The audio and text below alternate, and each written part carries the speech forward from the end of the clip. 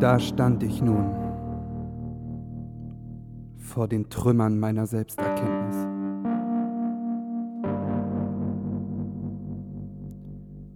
Hinter dem zerbrochenen Fenster war nichts geblieben als ein dunkler und verlassener Raum.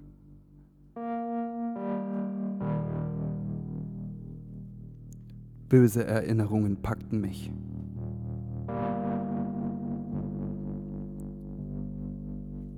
Ich ergriff die Flucht und stolperte über meine Vergangenheit.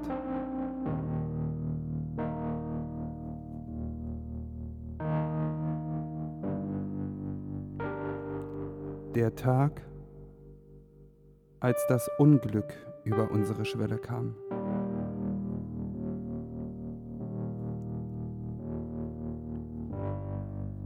Sie hatte sich von seiner armseligen Erscheinung täuschen lassen.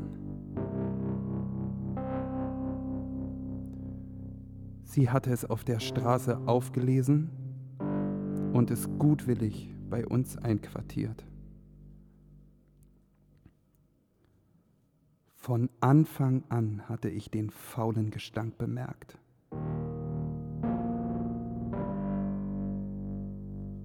Doch mit einem Dorn im Auge sieht man nicht mehr klar.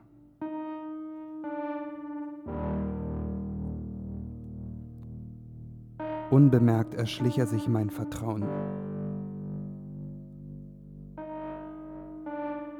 Drang immer weiter vor in die Hinterzimmer und geheimsten Kammern unseres Lebens.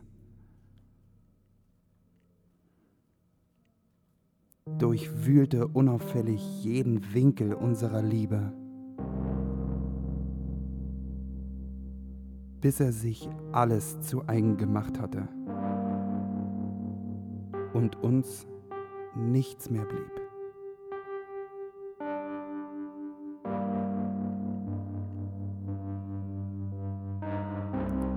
Zuletzt war er auch tief in sie eingedrungen,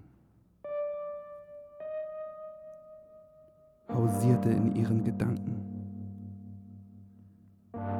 besetzte ihr Herz. Ich tobte vor Eifersucht.